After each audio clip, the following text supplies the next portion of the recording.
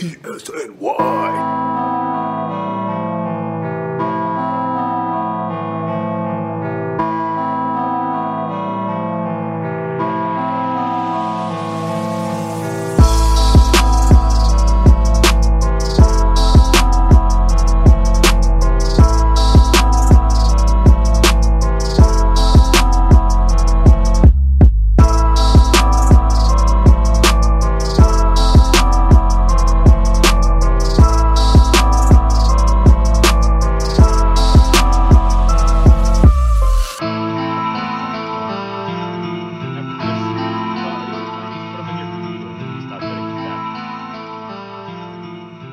Never occurred to me. That's a thing too, absolutely.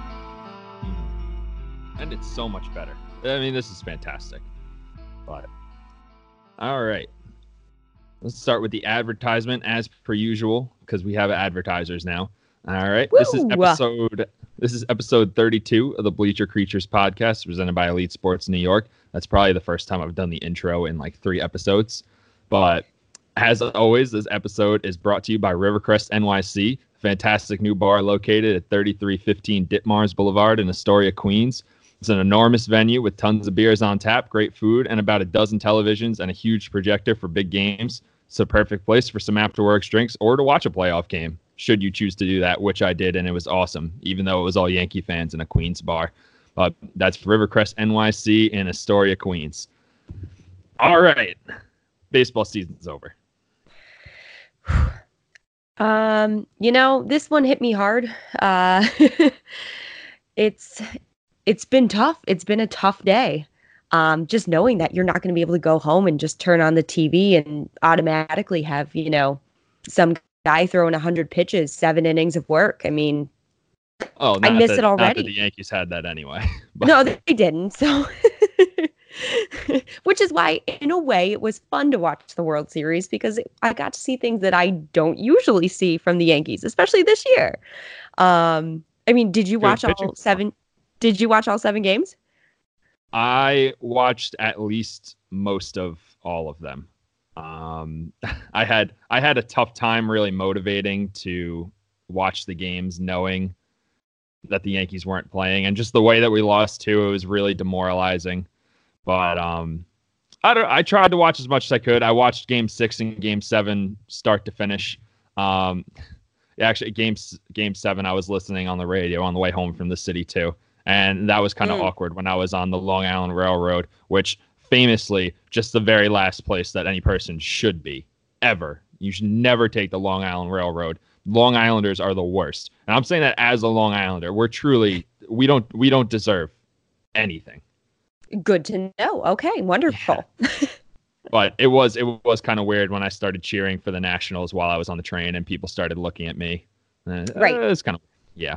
Right. Not So as bad I as just the also West, want to mention, I want to mention that I'm not podcasting from my place. I'm podcasting from my boyfriend's place. So here comes a dog. This dog might walk across the keyboard too. I don't know.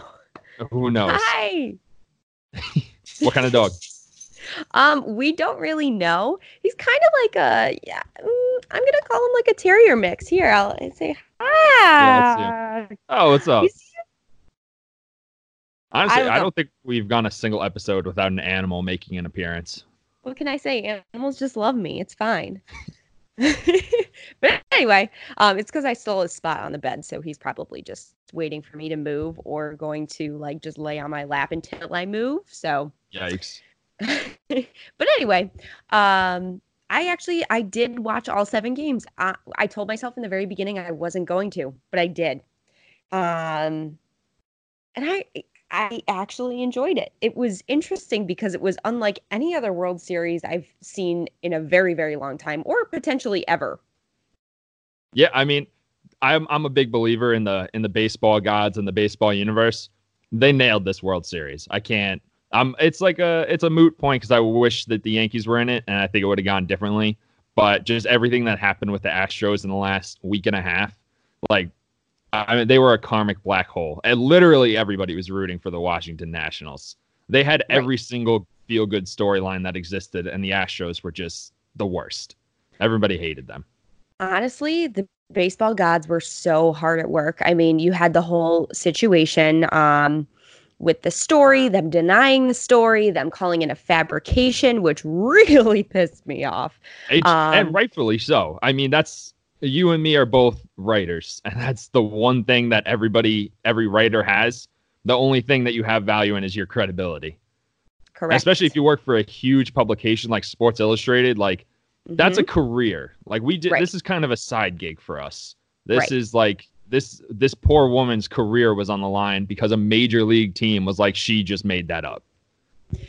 So, yeah, I mean, you think there was that whole situation. The Astros lost the first 2 games at home, and you're like, oh, thank God, baseball karma, this is perfect. Well, then the Nationals, go and decide to, practice a trophy presentation on their field. Can't do that. Can't do that. Right? So the baseball gods are like, let's shift our focus. It looks like the Astros are, kind of getting better. They apologized. They fired him. They're getting there. So they're like, yeah, let's shift our focus to the Astros. So then the Astros lose 3 in a row at home. And then, of course, the infamous running outside the baseline call, which, by the way, Kate Upton, like, don't. You're also at the World Series game. Your husband's pitching like shit. Really bad. Focus on him. Focus on something else. Don't have a little rule technicality be the reason that, you decide to make a ton of enemies and then accuse everyone of being misogynistic. No, that's not. That's not what it was. That's not what it was. You were just, it was a terrible take. Listen, I know the rules. I'm sure these baseball players know the rules pretty darn well. And, we kind of look at that play. I quite literally, that was the night that I got in a car accident. So it was like my emotions were all over the place. That was a rough one. I sit down, watch that game. I'm in bed. My boyfriend turns it on and I'm like, oh, okay, good. Like I'm relaxed now. I'm relaxed. And all of a sudden that happens. I'm like sitting up in bed, just yelling. And everyone in the house is like, is everything okay? I'm like, no, it's not okay. You know why? Because this is a rule. Nothing is okay. This is a rule that, yes, it's in the rule book. However, the wording is a little shoddy. It's not very clear as of just like the NFL. Yeah. I think what everybody was so mad about, too, is obviously the rule in the rule book is you have to be in the runner's lane until then you can go back to the base. But the interpretation is that, did Trey Turner actually affect the receiving of the ball for Gurriel? And I don't think he did because he was already at the base. And that's like, you really going to call that in the World Series? Like, the rule is dumb enough because as a right-handed batter, you swing and then you probably take like your first 6 or 7 steps are in fair territory. And so you have to run like a circle to get to first base and then run back. So you just have to make 4 right angles to get to first base as a right-handed batter. That's so dumb. And you just mentioned it. The thing that really bothered me the most is the fact that that call has not been made like at all this season. I'm pretty sure it hasn't been made at all in any of the millions of baseball games that went on this season. Not millions, but you know what I mean. A ton. So that call has not been made. And yet Game 6 of the World Series, you think is the perfect time to make a judgment call that could very clearly affect the entire outcome of the game and the series. Yeah, take that one right out of your back pocket right there. Like, no, violation. He's out. Like, come on, man. Just use your brain. Umpires I don't know if they just don't have brains or they just willingly choose to not use them. But the umpiring in this series was the same that it's been all year. Shitty. It's been shitty. The umpires are really bad. They were pretty horrific. There were a ton of strike calls off the corner, strike calls inside. The Astros got a lot of calls.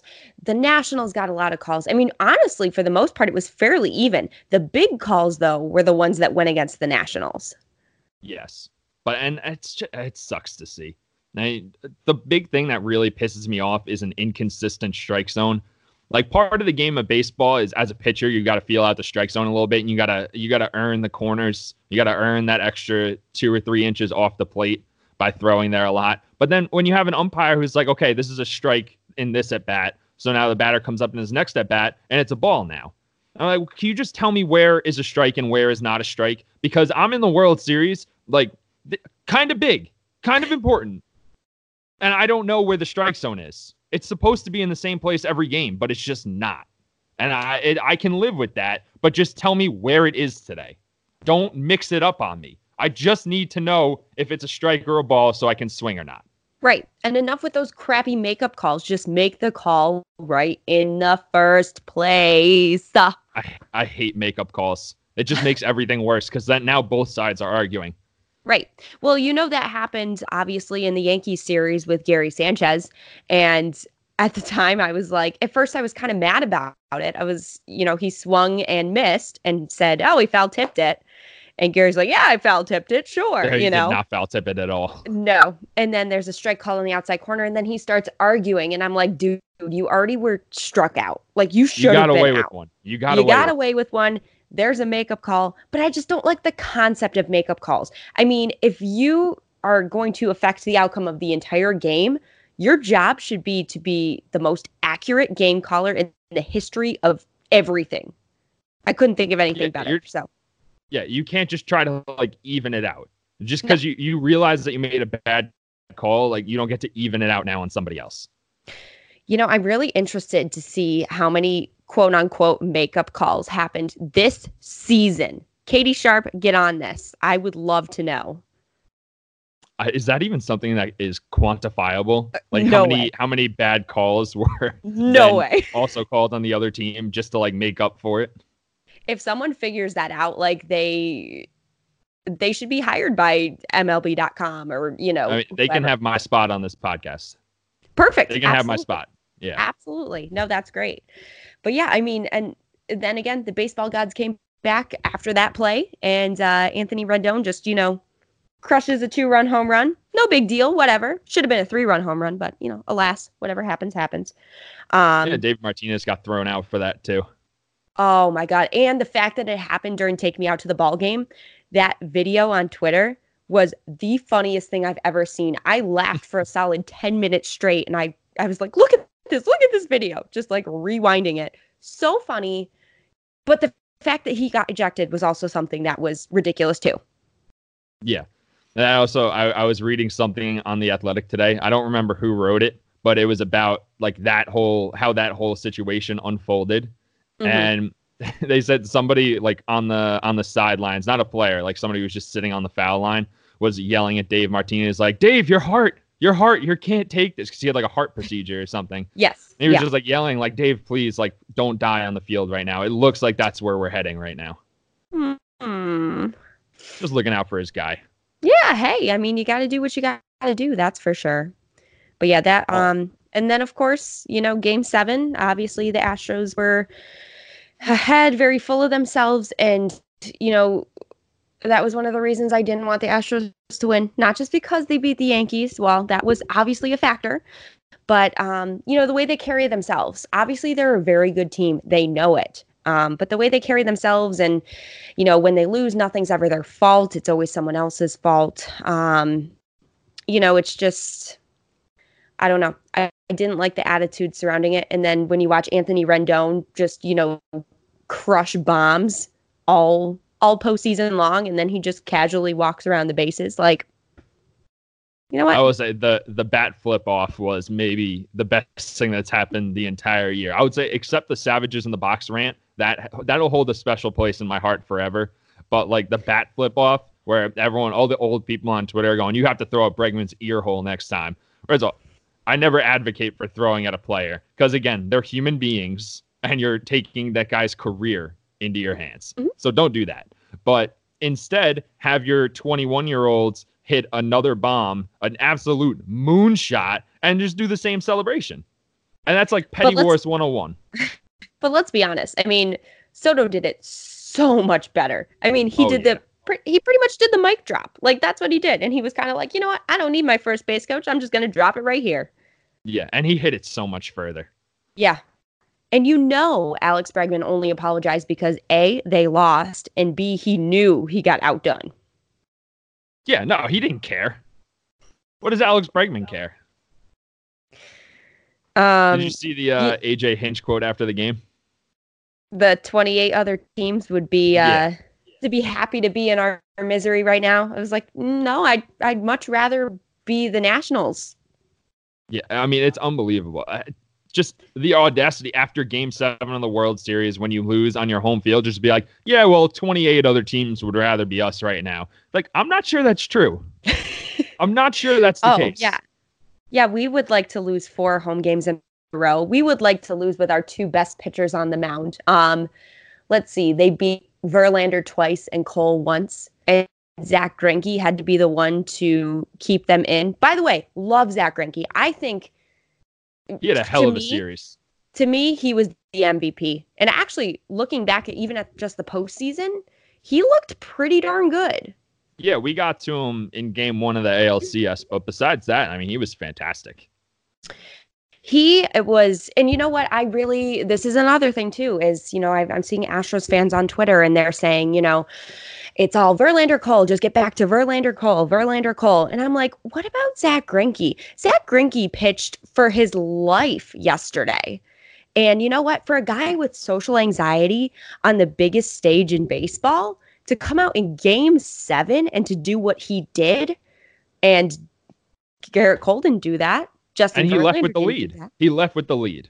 And that's all you can ask for. He pitched his ass off. They were winning the game when he came out of the game. The rest is out of his hands. And of course, Will Harris blew it. But so honestly, like, the Game 7 was probably the best case scenario for me, because I like Zach Greinke. I think he's a great pitcher. If the Astros won, I would have wanted it to be because Zach Greinke was the one who won it for them, which it almost happened. But then the other thing too, at the same time, is, you know, seeing the Nationals, basically they made history. You know, they beat the Astros 4 games, all of them in Houston.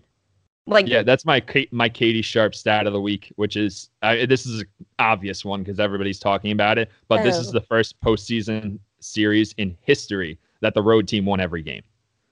So what did we learn? Home field advantage means nothing.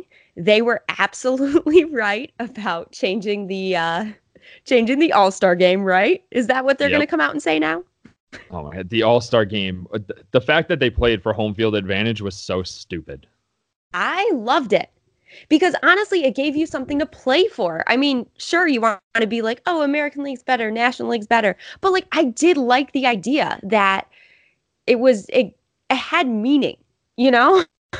I'm taking a hard pass on that. I did not like it. I like the All-Star game that they have now where they'll mic up the players and everyone's just kind of having fun. Because I don't really care who wins the All-Star game. It doesn't matter to me. I just care, you know, you want to see Bregman's personality. You want to see Aaron Judge do an interview in right field while he's playing. Like that spring training interview Mookie Betts did where he's going after a fly ball and he's like, oh, I'm not going to get this one, boys. Like that was hysterical. And he's got keys in his pocket too. You could like hear them in the mic. And yeah, it's all he's running back. Chains. He's just filled with chains and you can hear it just every step he takes. So also the other thing too, you know, coming from this series and everything, I want to give a huge shout out to Patrick Corbin, who went to high school right around the corner from where I'm sitting right this moment. You know, and coming in a huge spot. Obviously, there's a lot to talk about with bullpen management. You know, as to what happened there in Game 7. But Patrick Corbin, you know, came in and did his job, got the win, and you know what? I live right around the corner from where he's from, so Yeah, it's a hometown victory for you. Yeah.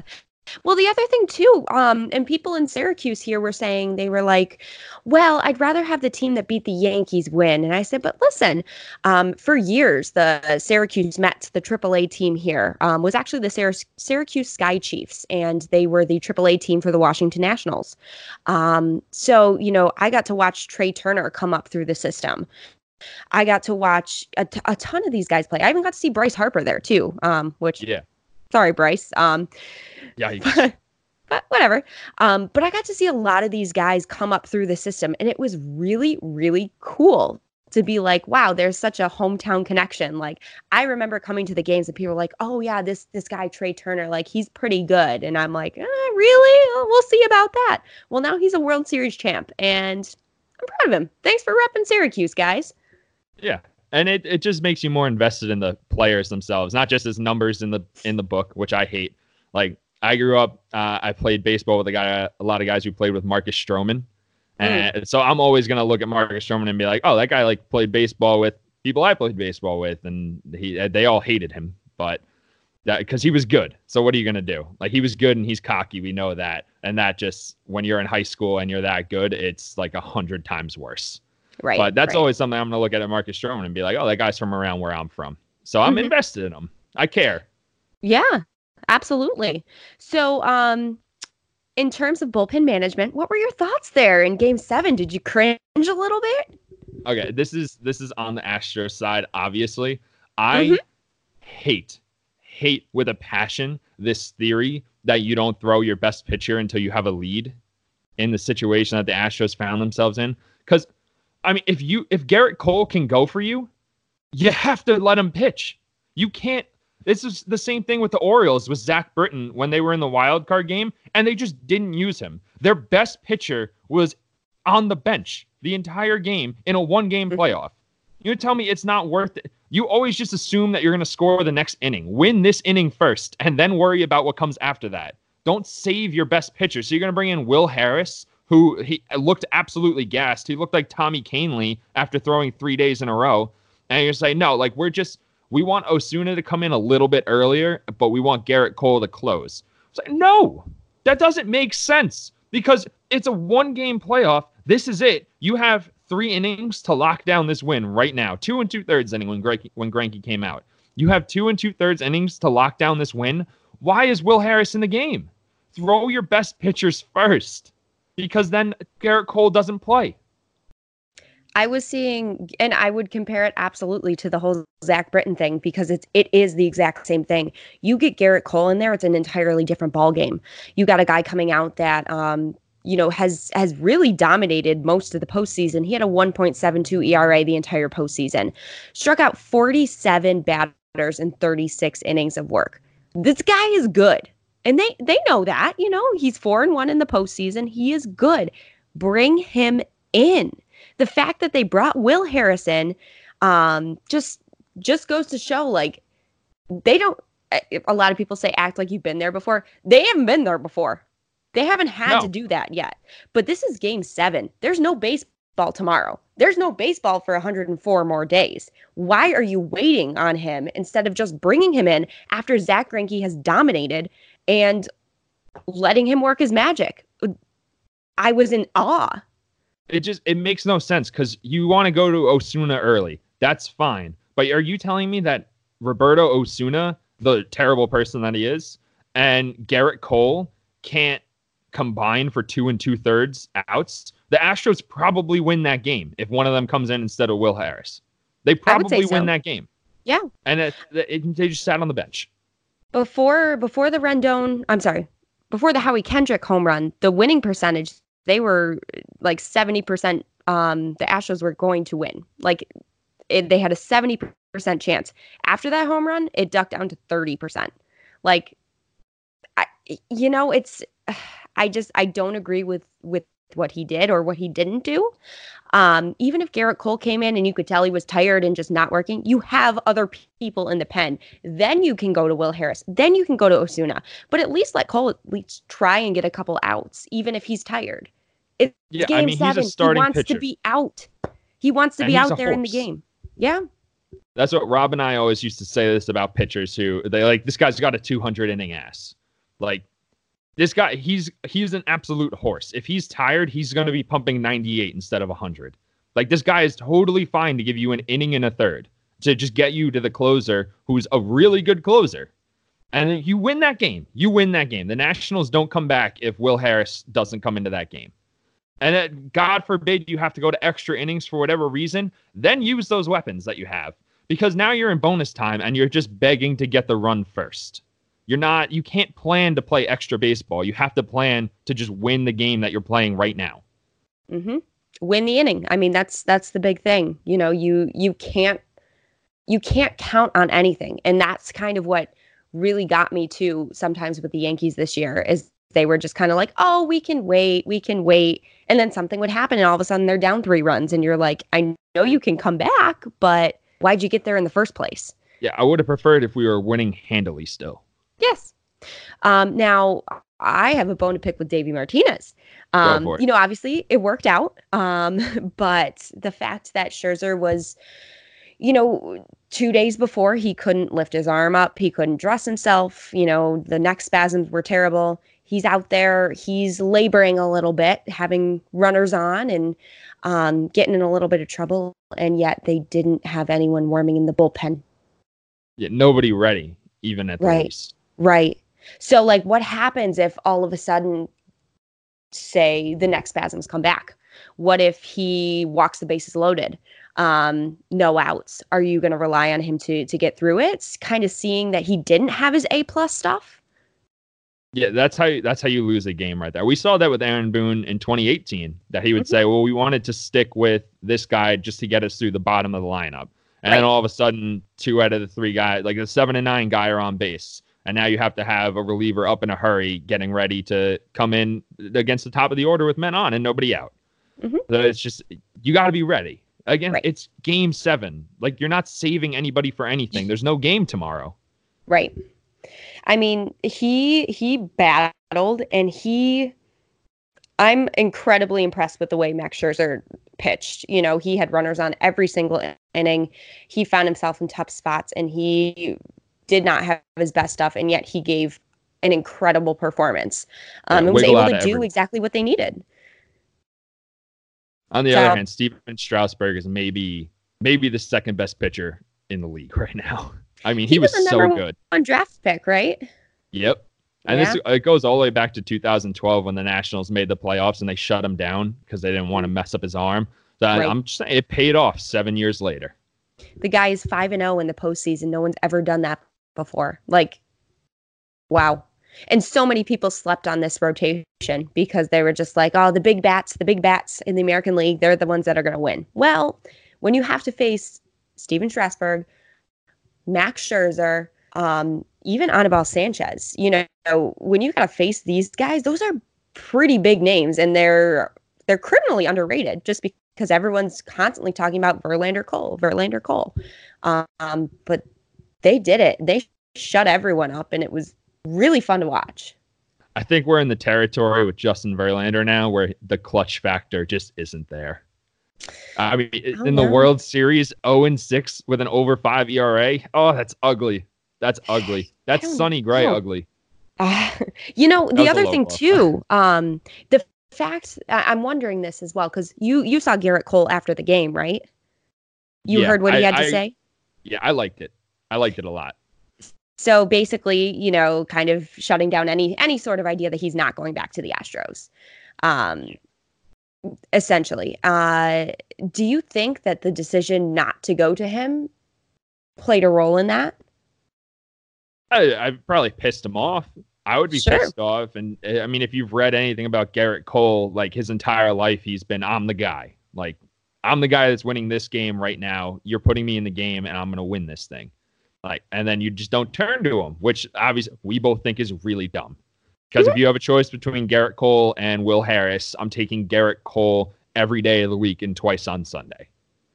But, I mean, just everyone got really upset about him. I actually saw people on Yankees Twitter saying, oh, this Garrett Cole guy might have an attitude problem. I think we should look at Strasburg more. Like, no.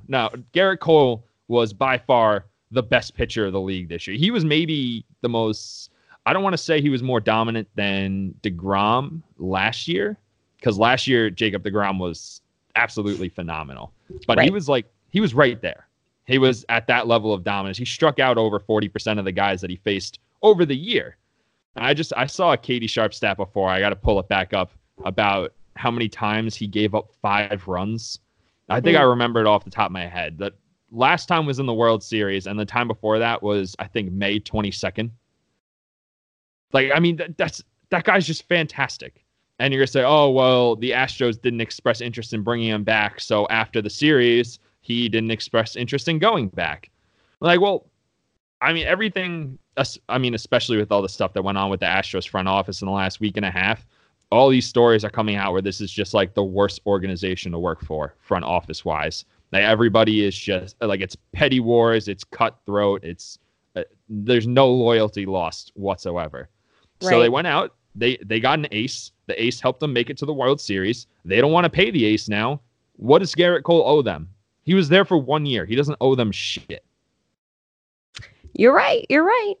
I mean, I was, I guess in a way at first I was kind of surprised, taken aback a little bit by kind of the way he talked about it in the post-game interview. But at the same time, I was like, well, yeah, I would be just as angry. You also just lost Game 7 of the World Series. You had the World Series title in the palm of your hand and they didn't go to you. How does that make you feel?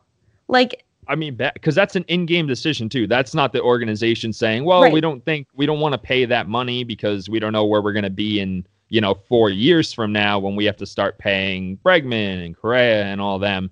And then this is like in-game. The manager's like, no, I think I want to go to Will Harris here. Right. And that's got to be probably the worst feeling, is knowing that you've quite literally given it your all, proven that you are the best pitcher on that staff, 4-1 record, 1.72 ERA, like easily, handily shutting down the opponents. And when the game and the season is on the line, your manager doesn't trust you, or because that's kind of what it could feel like too, I mean, you could probably think logically about it a couple days after, but at the time, the first thing you're going to think is, why am I not going in? Yeah, I don't. It makes no sense. And I thought it was great that he was wearing his Boras hat afterwards too, because I mean, everybody knows Scott Boras gets his clients paid no matter what. Strasburg is a Boras guy too. JD Martinez is a free agent this year, another Boras guy. Like, this is going to be the winter of Scott Boras. There is going to be money flying all over the place.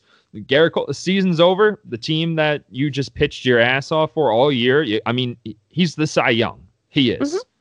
And they're going to say, I don't want to go to you, and also we don't want to pay you the money that you're about to get. Fuck them. Right.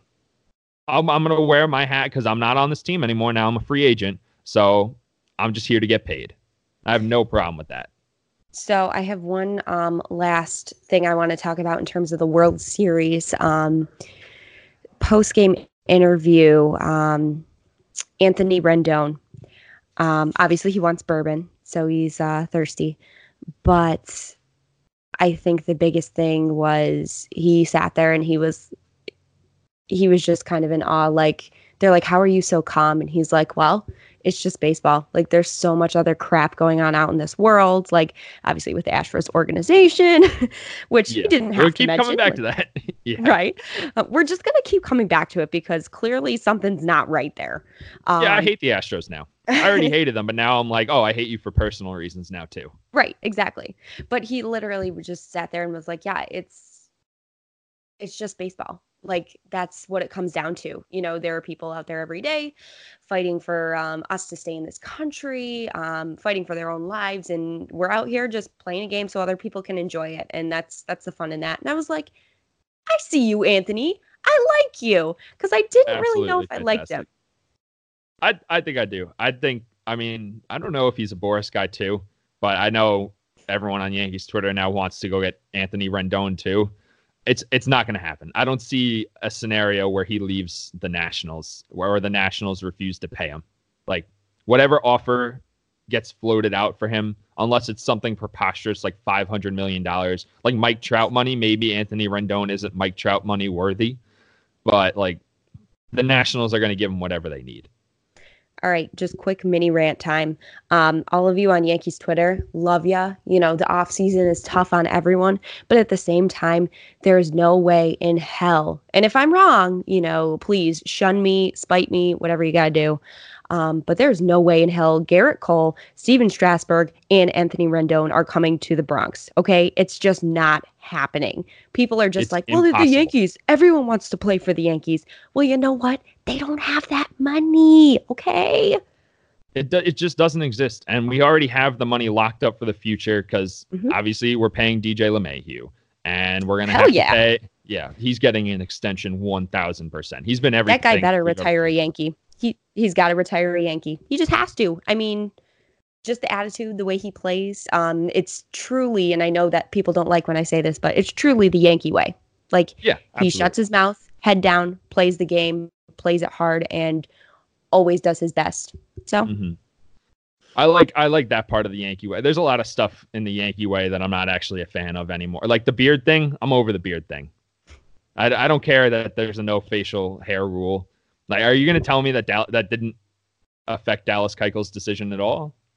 Like, he markets his beard. Or Brian Wilson back in the early 2010s when they were like, oh, maybe the Yankees go after Brian Wilson. He's like, I'm not shaving.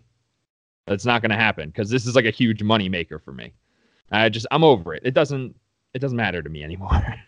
yeah, no, I think you're right. I think maybe some ways in the Yankees organization need to, modernize, move on a little bit more. I don't think stubble is too much of a problem, especially when Mustache Gardy was around, because he's my favorite gardener. I remember Brendan Ryan used to have a huge mustache when he was Yes. filling it at second base for us. And that would always confuse me. I was like, why is this guy allowed to have a mustache and nobody else is? It's not like this is Derek Jeter. This is Brendan Ryan. He's a utility man. Wait, so what year was that? What was the year of the mustache again?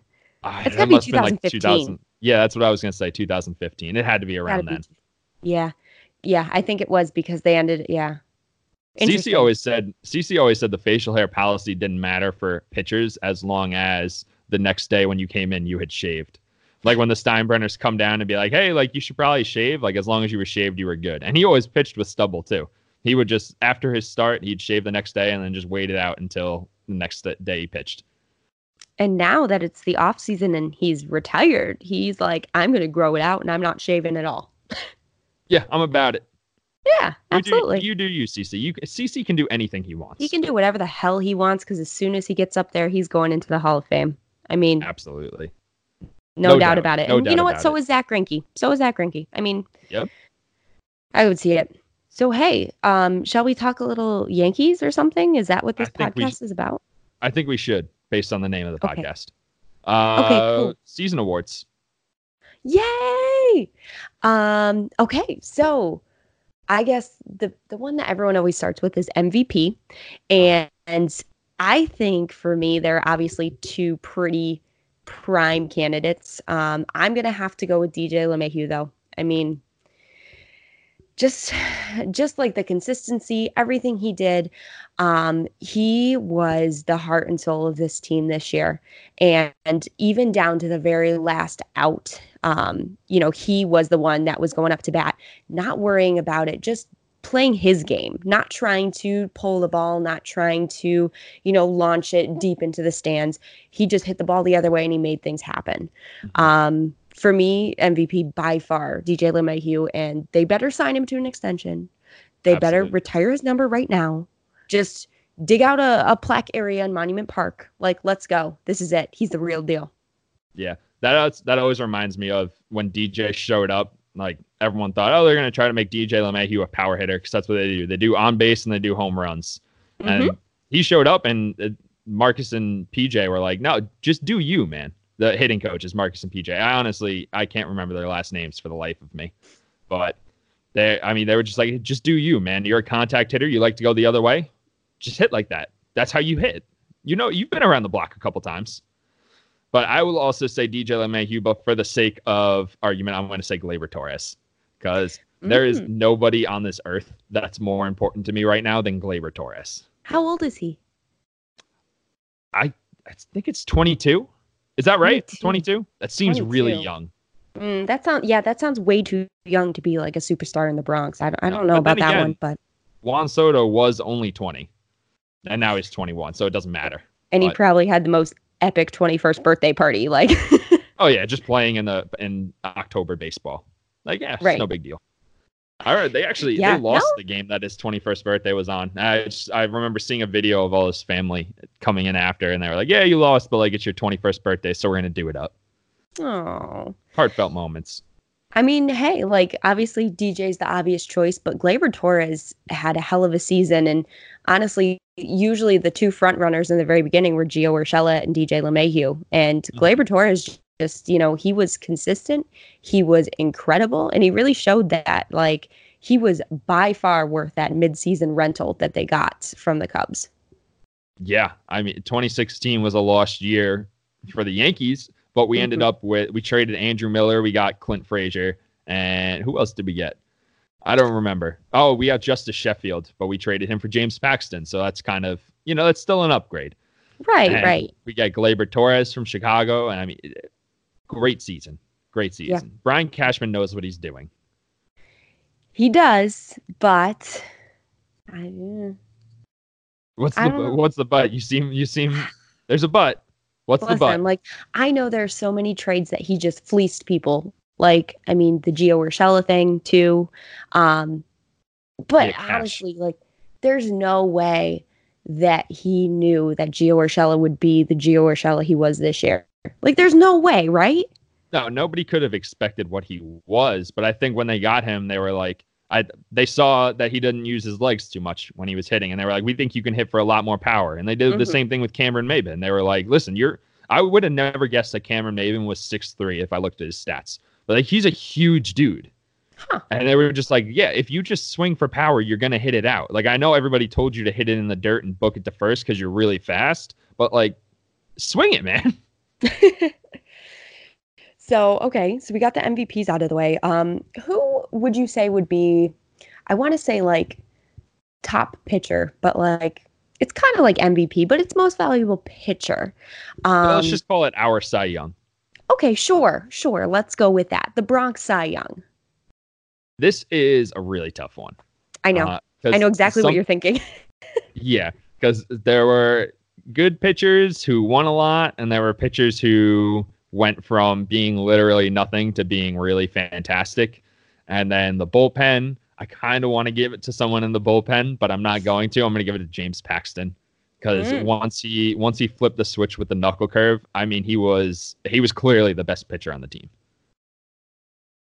That knuckle curve was disgusting. Like watching it on Pitching Ninja and like even Brooks Baseball, like it just disgusting. Yeah, and he didn't have the season-long numbers to do it, but, I mean, he fixed that mid-season, and then when the games mattered most, he was on. So I'm giving it to him. I'm counting the playoffs. Yeah, no, that's a good one. I would have to agree there. The other one that I was considering, but things changed. Yeah. Domingo Germán was phenomenal and then turned into, just not good. Bad. Real bad stuff. But you know what? I really think James Paxton, a lot of people were like, he was okay. In the second half, he was phenomenal. But, you really got to give that credit to Larry Rothschild, which nobody did when he left. They're just like, yeah, bye. Everybody was celebrating. I came full circle on Larry Rothschild. I wrote an article for our website. And I was like, I need Larry Rothschild the hell out of New York right now. And ever since I wrote that, I've just come full circle on him. And now I'm like, I don't know. Larry is pretty good. He's a good pitching coach. Clearly, he did something, with Paxton. Honestly, Tanaka too. Like, and Tanaka, he would probably be my postseason most valuable pitcher. Like he by far. He looked really, really great in the postseason, and that's not a surprise. Honestly, I feel like every postseason he just steps it up, takes it to a completely different level. But I would have to agree that most valuable pitcher would be James Paxton. The other option I was going to do, but you kind of almost already did it, was reliever of the year. Okay. So now you get to choose. Who's your reliever of the year? Well, of course, Aroldis Chapman won technically the reliever of the year. I'm not giving it to him. For the American League. But honestly, I'm not going with Luis. I think we're going to have the same answer on this. I'm not going with Luis Sessa. I'm not going with... Only in pressure situations. Yeah, only in high leverage situations. And actually, I will send you those stats because they're quite literally ridiculous. I mean, high leverage. I'm for it. Yeah. I'm on the Luis Sessa train. You convinced me. Oh, thank God. And you know what? This was the year. So now that they realize how to use him, next year, he's just going to be phenomenal. AL reliever of the year. Not quite. AL reliever of the year, just book it. Absolutely. 2020. Honestly, for me, it's got to be Adam Ottavino. I know he didn't look good in the postseason. I really enjoyed watching him pitch. I liked the way that he mixed all his pitches together, and I loved the movement behind it. Smart pitcher. He really was dominant in the regular season. Yeah, he had the lowest team ERA. And then it was like a he kind of fell 1.37. off. Right. Was he your choice too? No, actually, I thought we were gonna have the same choice. Was it Chad Green? Yeah, it's Chad Green. I'm going with Chad Green. I love Chad Green. I mean, he was so important to what the Yankees did this year. They just when they had to go to the bullpen option because there were literally no starters left. Everybody was going down left and right, and Chad Green was almost undefeated as an opener.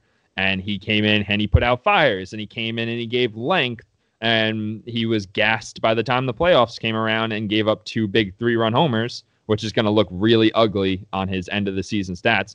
But from the time that he got sent down really early to when he came back, he was one of the best relievers in baseball. And absolutely. I trusted him every time.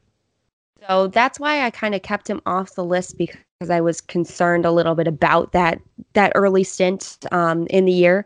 But when he came back, he figured it all out. You know, a lot of people are saying that he just relies on the fastball, but then he was working on his location. He was working on changing of speeds a little bit more, and really making a huge effort to improve. And I don't know what they did down there in AAA, if it was magic, if it was voodoo, like, I don't really know, but he came back and he looks phenomenal. And that's definitely a great choice for a reliever of the year. So good pick, James. Good pick.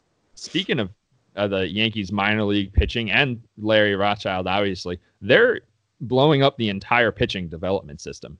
Mm-hmm. Like they're firing everybody, and they're going with, this is one of the deep dives I went on. My really productive deep dives. Their director of pitching development is this guy named Sam Brend, and Driveline? Yes, I do. Yeah, he is from Driveline. So they're now looking at him to help make the decisions for who the pitching coaches are going to be at all levels. Like he's really far up there as executives go in these decision-making processes.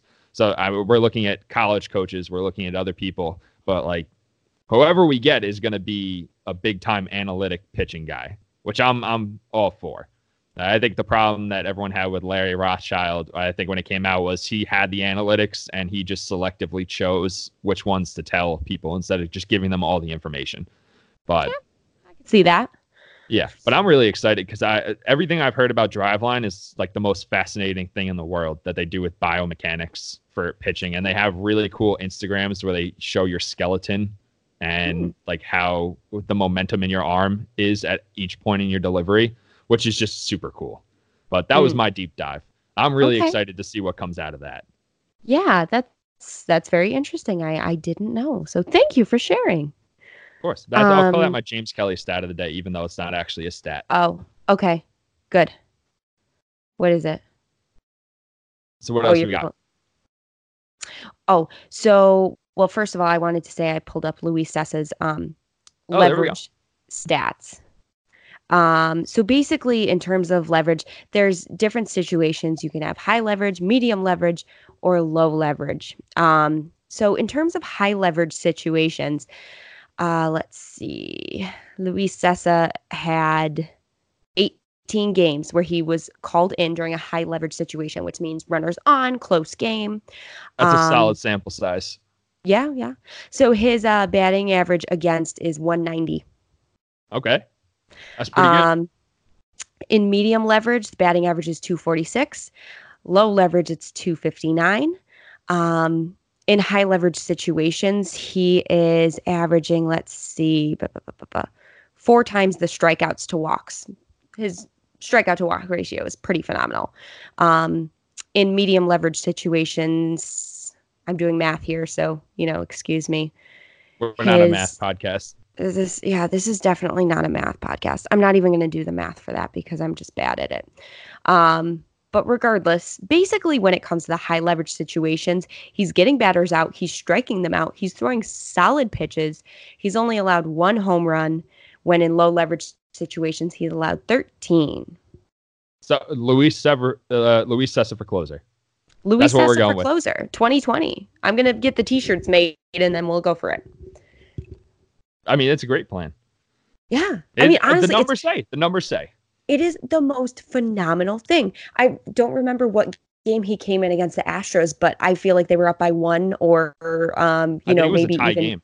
Oh yeah, tie game. Came in a tie game and just struck out everyone like 2 innings. I was like, are you freaking kidding me? I told you all. And nobody listened. They thought I was being sarcastic. No, you are never sarcastic when it comes to Luis Cessa. I remember we talked about that on the last podcast. And I was like, people were texting me like, yo, is Luis Cessa actually good? And I was like, Allison said he's only good in high leverage situations. And apparently that's the case. The numbers back it up. Yeah, the numbers don't lie. Ball doesn't lie.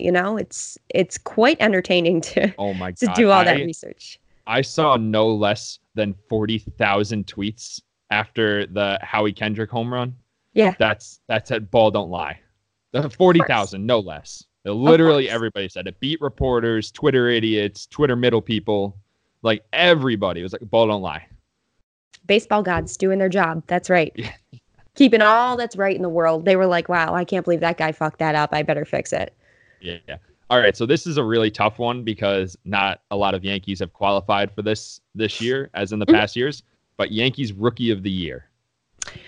Ooh. It's tough because in the past we had, like last year, we had Miguel Andujar and Gleyber Torres battling it out. Before that, Aaron Judge and Gary Sanchez. And we've had a couple really good rookies come up. And this year, the pool is a little thinner. Yeah. Wow. Okay. Honestly, who is even eligible? Like, I went with Mike Tauchman. He's eligible on a technicality. Right, because he played a little bit in the majors, but not enough. Yeah, he came close to his rookie eligibility in Colorado, but like 16 of those games came in September, and those games don't count. So he just barely made rookie status, and he was the best player on planet Earth for like a month and a half. So he gets my Rookie of the Year. You know what? Did Clint Frazier qualify? No, he doesn't qualify anymore. Okay. But there was Mike Ford qualified, Stephen Tarpley. I actually don't know who else qualified. Huh. No, I mean, if in terms of qualifications, by default, honestly, Tauchman just goes to show just what a phenomenal defender he is. He stole home runs. He was making diving catches. Obviously, it was a shame that he had that calf strain where he couldn't participate in the postseason, even though he did struggle towards the end of the season mightily. But yeah, no, he put together a really solid end of June, whole month of July. Yeah, I mean, he was literally the best player on planet Earth, statistically for a month. You could not get him out. It was impossible. And all the defense, he's ranked really high up in defensive metrics, and he didn't even play the whole year. Not surprised. I mean, honestly, can you imagine next year, obviously Aaron Hicks is out, but, Aaron Judge, Brett Gardner, and Mike Tauchman in the outfield? Yeah, it's not bad. That's a really good defensive outfield. I mean, Brett Gardner's arm isn't quite what it actually, his arm was never really good. Let's be honest. Well, he puts it on the dot. He'll bounce it to second base every single time, right on the bag. Right, but he's not going to Aaron Judge it where he's going to quite literally throw a missile, from the right field warning track to home plate. Like, he's not doing that. Judge does it so casually too. He's just he just picks up the ball really slowly, and it looks like he's just tossing it into the cutoff man. And it's like, oh no, he's out at second base. I'm trying to remember who he did that to. He lasered it to second base as the guy was turning, and he was halfway to second. He's like, oh no, nope. Who has the ball? Oh, Aaron Judge. Yeah, don't run on that guy. So what do you say about, we'll do negative first, biggest disappointment of the season? Ooh, I wasn't expecting that. That's a really tough one. So I have a couple, and it's not bad. So I just have two different factors to this category. So we're going to have the same factors. Okay. I already know. I was going to say biggest injury disappointment, as well as just biggest overall disappointment. Biggest injury disappointment for me, and this probably isn't going to be anything that you would think of, was actually Dellin Betances. Oh, all right. So Dellin Betances obviously only played in like one game, came back, and he was back. And when he threw, I think he threw 2/3 of an inning. You could see from what he was doing, he was locating his fastballs better. He was utilizing the mixing of the speeds and everything, because he knew he didn't quite have his fastball that he used to have. Yeah, he was it always really sits at 95 early. right, exactly. So, and then of course he got injured and had to leave. But honestly, having him in the bullpen, I felt like would have been a huge, not only huge addition, but a huge relief for a lot of those pitchers. Giving them a little bit more rest. Obviously, when it came to the postseason, everyone was gassed. It was bad. Mm-hmm. And obviously a couple of pitchers had their times when they were struggling. Chad Green had to go get sent down. Who else got sent down? Am I imagining that? I feel like someone else. Luis Sessa was up and down. Oh, Luis Sessa was up and down too. But having that consistent arm in the pen, like that would have made that bullpen 100% insane. I was very, very disappointed. I was excited when he came back. I was jumping for joy. I was like, this guy is going to be such a huge factor in the postseason. And quite literally, I wrote an article about it, and it was going to be published the next day. And then he tore his Achilles that night. I gotta scrap it now. Are you freaking kidding me? But that was for me the biggest injury disappointment. Obviously, with the injuries, there were a ton of them. It's easy to say that no shortage of choices. Right, exactly. There were so many different options. That was one of the factors. Now I got to think a little more on the other one. But do you have an injury disappointment? I do, and it's Giancarlo Stanton, because he was a non-factor this year. And even when he was healthy-ish, he wasn't actually healthy. He was just healthy enough to get back on the roster and at least try to contribute, it's a completely lost season for him, which sucks because we're paying him so much money per season. So it's like we just paid him, $25 million to play 10 games, right? Which sucked. I don't appreciate the hate that he gets for striking out, because that's just, if you watch Giancarlo Stanton in Miami, you knew he was going to hit a lot of home runs and he was going to strike out a bunch. He's good at defense. He just lost it to injuries. But I wanted to say Luis Severino, but at least he came back and contributed to some extent. It would have been huge if we had him all year. I think that would have completely changed the complexion of the starting rotation and the bullpen. It takes a lot of pressure off James Paxton and Tanaka to be perfect every time out. But what are you going to do? We got hurt a lot this year, where that's going to have to be addressed. Right. And like you said, there was no shortage of injuries to choose from. There were definitely a lot of disappointments there. I think in terms of like batting and fielding and just overall, my biggest disappointment, I hate saying it, but was Didi Gregorius. The same one. Yeah. It just honestly, like, I feel like they might have rushed him back a little too soon. They didn't need him back right away.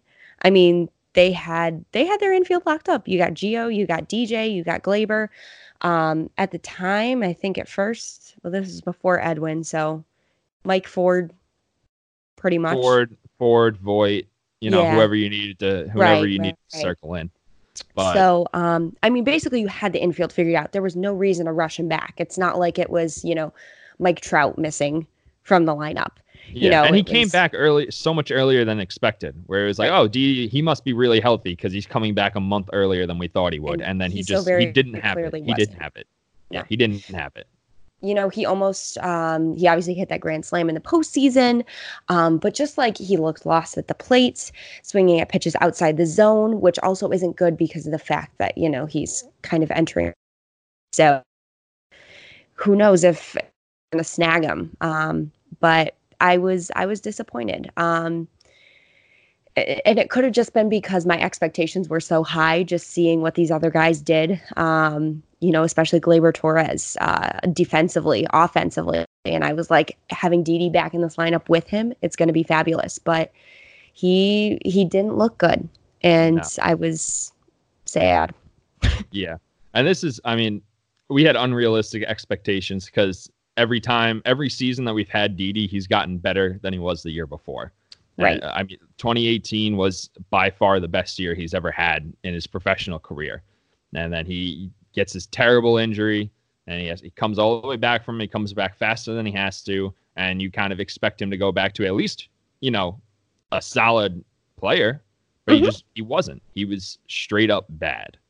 Right. And that sucks because this is a contract year for him too. I don't know what the plan is on re-signing him. I think he's going to bounce back. I think he's too talented not to, but it's definitely cost him a lot of money, probably a lot of years too. And maybe you say, I don't know, Gleyber Torres came up as a natural shortstop. Maybe we want Gleyber at shortstop from now on, and DJ at second base where he's a Gold Glover. And, we have this first base rotation that we like. Mm-hmm. Yeah, you're absolutely right. And now Greg Bird is playing in the Dominican Republic. So, hey, Greg Bird is never coming back. Greg Bird is never coming back. Greg Bird just literally wants to give us so much hope. And, we're like, wow, this could be it. This could be it. And then every single time it just comes crashing down. I'm out on Greg Bird. It took me a long time to get to the point where I was like, all right, there is no hope for this guy. I always in the back of my mind, I was like, yeah, but what if he actually got going a little bit? Like it's not there. He's just not that good. And he can't stay healthy. I've never had a man disappoint me more than Greg Bird. I can say the same. Right. Okay. And he was the first one to come up too. Him and Gary, where it's 2016, where it's like these are the next guys right here. Greg Bird and Gary Sanchez. And then Judge comes up, and Gleyber and Andujar, who came out of nowhere. People forget he wasn't supposed to be the third baseman when he came up. We had Brandon Drury, and that was like Cashman loved Drury. He was like, this is the guy. He could be playing here for years. And Miguel Andujar just yanked the spot right out from under him when Drury had the migraines, right? Yes, migraines, double vision, all that jazz. That's rough. What did we miss? So I think the last and most important one, which honestly could have multiple answers, is biggest surprise. That is a tough one, specifically this year. Gio. Yeah, I'd have a hard time betting against Gio for that. For me, it's Gio. I mean, this guy bounced around from so many different teams. He's a solid defender, and like you said, he kind of came in and he didn't really have the power, and the Yankees fixed that. And I feel like they gave him the confidence to play on such a big stage, and he delivered like he was the guy. I mean, obviously DJ LeMahieu was the guy, but Gio Urshela was phenomenal. And I cannot tell you, I would not have anticipated him batting over 300. Gio, he was an IL stint away for competing from the batting title. Yeah. He almost qualified, and he was up there. But I mean, from all the advanced stats that they showed about Gio, they all point to the fact that this is just this is who he is. Maybe not to this extent, but everything that he did this year, I mean, he got hard contact all the time. He had a good feel of the zone, and it's just that seems like the player that he's kind of going to be going forward. Maybe not to batting title extent, but he's going to be good, and the defense is obviously there. So I'd look forward to having him again next year.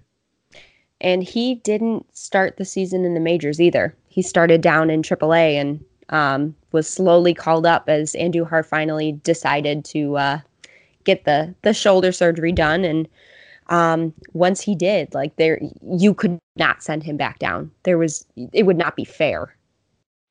Yeah, and that's Miguel Andujar is going to be a big topic when we do our full off-season discussion when we get around to that eventually. But yes, absolutely. Well, I was going to say mini rant coming here, but let me talk about something else and maybe I'll change my mind.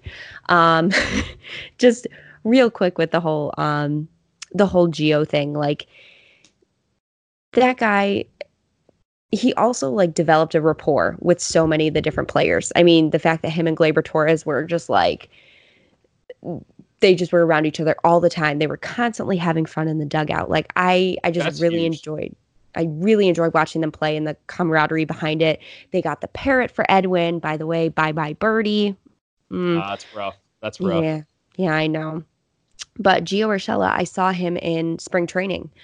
We went to a game and he was starting at third base. My parents are like, "Who's that guy?" And I was like, "Gio, like he used to be in the Indians farm team, and he was bouncing around and stuff like that." And they're like, "Oh, is he any good?" I was like, "Well, pretty good. Not really sure." That game, he 2 diving catches and plays at third base. And then when he got called up, my sister was like, "Oh, I love spring training." And I was like, "You're probably going to like him a lot up here." And well, it happened. I mean, he's lovable. It Yeah. pulls me back to I don't remember who made the video, but of the Yankees as a 90s sitcom intro. Oh yeah. I mean, that was hysterical. Yes, exactly. No, he's perfect for that. I mean, it's perfect. Mini rant. I have the mini rant here. So I don't know if that's like what I don't know if that's what you want to end it with, but end on a rant. End on a rant. Okay. So I know I talked earlier about Yankees Twitter and trade proposals and all that jazz. The other thing I just want to tell you is nobody is going to give up Francisco Lindor for Clint Frazier and Miguel Andujar. If you want someone of that caliber, you have to give up someone big. You have to give up big names. Clint Frazier's a great hitter. He was already in the Indian system. They didn't want him. Yeah, and Miguel Andujar, he had one great season and then he's been hurt, so who knows what he's going to do. There's too many question marks. And he's terrible at defense. If I see another Francisco Lindor trade proposal that highlights, the 2 highlights are Clint Frazier and Miguel Andujar, I'm going to throw my computer. It is not okay. Don't do it. Don't be that person. It's not going to happen. Literally every other team can beat that proposal. The Dodgers they could just trade Dustin May, and I think that would be that's one guy is more than if we traded David Garcia and Clint Frazier, Miguel Andujar, and everyone but Jason Dominguez. If we traded everyone but Dominguez, the Dodgers could beat that with 2 players. It's just not realistic. Francisco Lindor will not be a Yankee. I can't stress that enough. And you don't have a source. You don't have a source. You're just an idiot on Twitter. Nobody is feeding you information. Well, my sources say that James is mad right now, and I'm not really sure what to do with it. I hate. Okay, that's gonna be a recurring theme. Okay, that's gonna be. I could end on that rant every single podcast for the rest of the off season. It's just you don't have a source. You don't know what you're talking about. You're just a fucking idiot on Twitter who says, "I don't know, this might happen. Let me try to guess." Oh my God. And let me tell you, the people that are right maybe 1 out of 1,000,000 times. So the chances of you being right are not good. Yeah, congrats, you guessed right this one time. Yeah. Like, come on. You didn't know anything. We can predict, we can try and guess certain trades and stuff, but if you say that this trade is happening, you are wrong. Don't be that person. Yeah, I'm sure you found out from the night janitor at Yankee Stadium before Brian Cashman told one of the beat reporters. Come on, man. All right, we're going to end it right there. Sounds good, because I got you all fired up. So, Good. Wonderful. See you next week. Okay. Bye.